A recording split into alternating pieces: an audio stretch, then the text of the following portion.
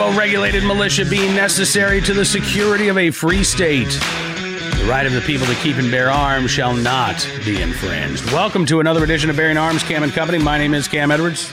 Hopefully you know that by now, but just in case you don't, there you go. Here's my Twitter handle as well, at Cam Edwards. Feel free to follow me online. Glad that you're with us on the program today. Using the Royal Us, we are going guestless on this particular program because we have a lot to talk about. We're going to break down the August NICS numbers for you. It was another record-setting month for the National Instant Check System. In terms of the number of checks that were conducted, a little more than 3 million. That's the first time, by the way, that the number of NICS checks in the month of August has ever reached 3 million. But you can't just look at the raw numbers. Because there are some states that actually use the NICS system to check or recheck permits, whether concealed carry permits in some states, maybe your permit to own a firearm. So what the National Shooting Sports Foundation does is they go through and they separate out via the NICS codes all of those, checks for permits and things of that nature versus the checks for firearm transfers. It still doesn't provide a perfect snapshot. Private transfers that go through a background check, they'll show up on the NICS record. So it's not a perfect bill of sale, but it is a pretty good snapshot. It does give us a pretty good idea of where things stand right now. And where things stand, generally speaking, is that, as you well know, guns and ammunition, very hard to find because a record number of guns continue to be sold. According to the National Shooting Sports Foundation, in August, the adjusted NICS figure, 1,684,083 NICS checks performed for firearm transfers. That is an increase of 51.2% compared to August of 2019, when there were a little more than 1.1 million checks performed on firearm transfers. Now, if you look at the raw numbers, NSSF points out it's like a 38% increase from August of 2019 to August of 2020. If you look at the NICS adjusted figures, all of a sudden, it's a 51% increase over August of 2019. Now, the numbers are down a little bit compared to July. If you're going, just month by month, the numbers in August down a slight amount. Typically, that would be the case. In a normal year, this is a fairly slow time for gun sales. It'll start picking up again in the fall as hunting season approaches. In an election year, you also get generally a boost, particularly if there are concerns about what gun control advocates might do if they take office, as in the case of Joe Biden and Kamala Harris. So I expect we're going to see another surge come this fall. But I would not call this a huge decline. I mean, again, if it's still 51% over what it was in August of last year, and I think that the reason for that decline between July and August can be less attributed this year to that typical slowdown in sales and more a lack of supply. We've talked on the program over the past couple of weeks with Larry Keene, Senior Vice President, General Counsel of the National Shooting Sports Foundation, several other folks within the industry. Firearms manufacturers, ammunition manufacturers, they are going all out. They are adding shifts. They are adding employees.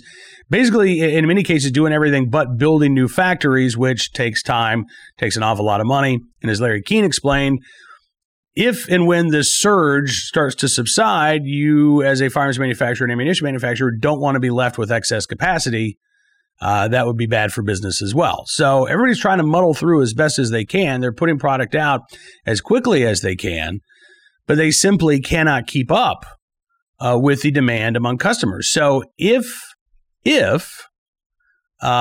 were not seeing gun shops operate on, such tight restrictions, if they were able to put in an order for 25 pistols and get 25 pistols, I imagine that those 25 pistols would still be sold almost immediately. Unfortunately, the industry is operating what's called allocation right now, and this is top to bottom. So you put in your order.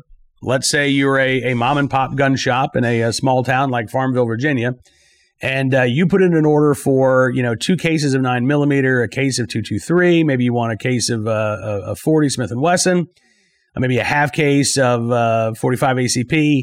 You want, 20 handguns. You'd love it if you could get, 10 SIG P365s, but you'll take what you can get, and maybe you want 50 ARs. You're not going to get that. And in fact, it doesn't matter if you're a mom and pop gun shop or if you're Cabela's, you're not going to get what you order right now because there's simply not enough to go around. So everybody gets allocated generally based on their volume of sales. If you are a Cabela's or a Bass Pro, you're probably going to be getting more in stock than a mom and pop gun shop in Farmville, Virginia, because you've probably got more customers than a mom and pop shop in Farmville, Virginia. And this is, again, nationwide, coast to coast. Those high volume firearm retailers are probably having I won't even say an easier time, because I don't think anybody's having an easy time. But they are probably being resupplied with a little bit more product than some of your smaller gun shops. But everybody's feeling the pinch right now, from top to bottom. And so I really do believe that is what has led to that drop between July and August in terms of the gun sales. It's not that demand is slackening or lessening in any way. It's just that the product is not there to be sold. Now, gun control advocates, they don't like this, as you might well imagine, right? They're not big fans. Even the ones who say they support the Second Amendment and they're just, common sense gun safety advocates, even those people don't like the fact that we've got, according to the NSSF, 5 million new gun owners in this country since January. They don't like to see the record high number of gun sales month after month after month after month. Wrote about this at Bearing Arms earlier today, the attempt to spin the record high gun sales in August. This is a quote from Nick Saplina, who's the managing director of law and policy at Everytown. He said, quote, with protesters being shot in the streets and gun violence on the rise, more guns is not the recipe for public safety. Fortunately, he says, polls show this jump in sales leads more Americans to support common sense gun safety laws, which is bad news for every 2020 candidate still taking orders from the gun lobby, starting with President Trump. All right, let's break that down for a second, shall we? Because first of all, the increased violence that we're seeing in many cities across the country, both political violence and then what I would call, street crime. I don't think you can attribute this to new gun sales, quite honestly. I think you can attribute this to a lack of police resources, criminal justice systems in many big cities declaring back in March that they would not be operating on a full schedule. In some cases, you had officials in places like Philadelphia say we're not even going to be making arrests for a lot of crimes, drug crimes, even perhaps, burglary, things of that nature. So I think that has been part of the problem, is that criminals right now feel emboldened. And I think that's exacerbated by the anti-police protests that have taken place across the country, by the moves in places like New York City to pull funding to one degree or another from local police departments. I think that is having an impact on these streets.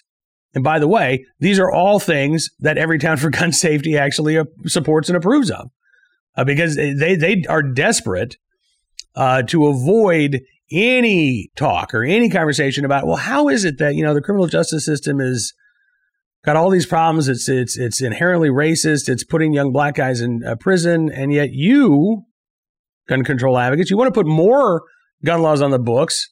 You want to turn more things that are not a crime right now into a nonviolent felony offense. You want to empower police to enforce those laws. What would the result be? They don't want to have that conversation at all.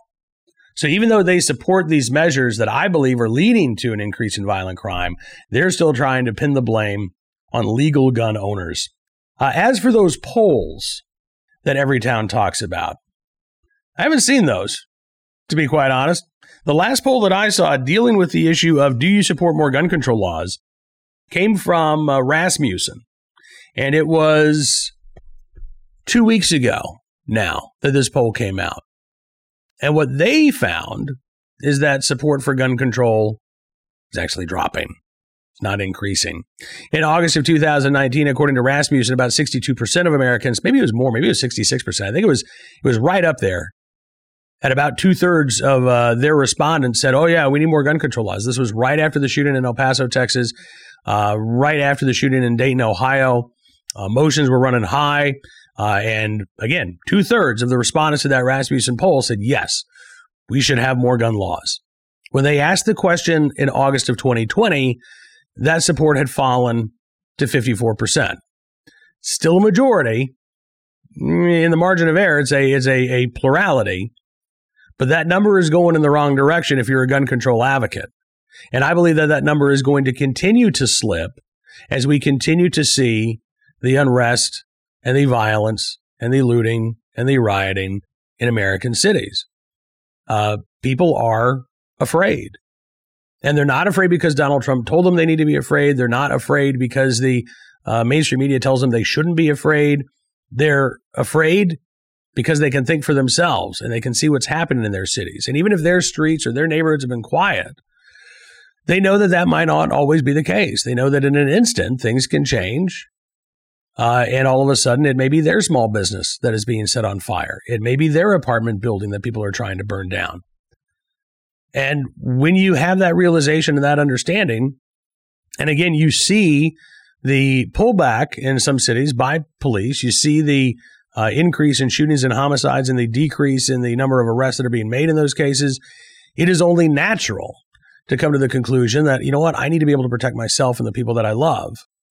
And when that realization happens, that's when you have a new gun owner. And that is where I think you get less support for new gun laws. I'll give you another bit of evidence, though, that things are perhaps not all going so well for gun control advocates. If indeed they believed that what we are seeing play out in places from, Portland to Kenosha to New York City and beyond are leading people to embrace the idea of gun control, I doubt we would see headlines like this. This is from my friend and colleague, Stephen Gutowski of the Washington Free Beacon.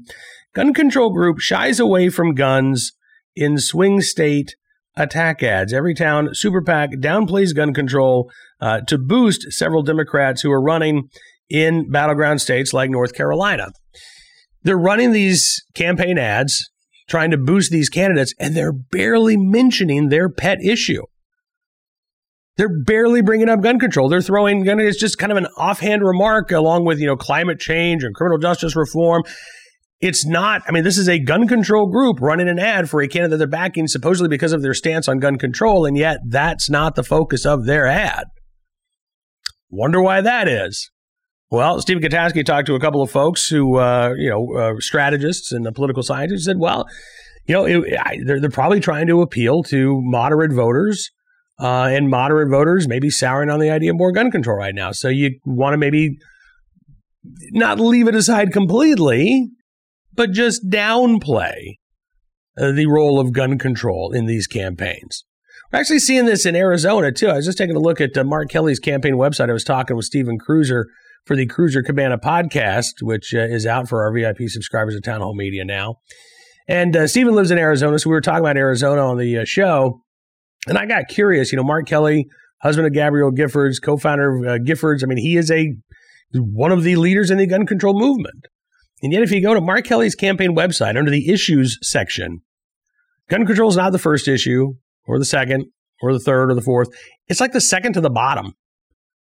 And even when you click on it, you don't get a lot of details about what Mark Kelly actually wants. It's chock full of, common sense, gun safety language, things like that. But really the only things that he specifically talks about supporting universal background check laws, which poll well and do absolutely nothing, as evidenced in New Mexico, which put its universal background check law in the book a year ago, has so far seen 0 arrests, 0 prosecutions, 0 convictions for violating that law.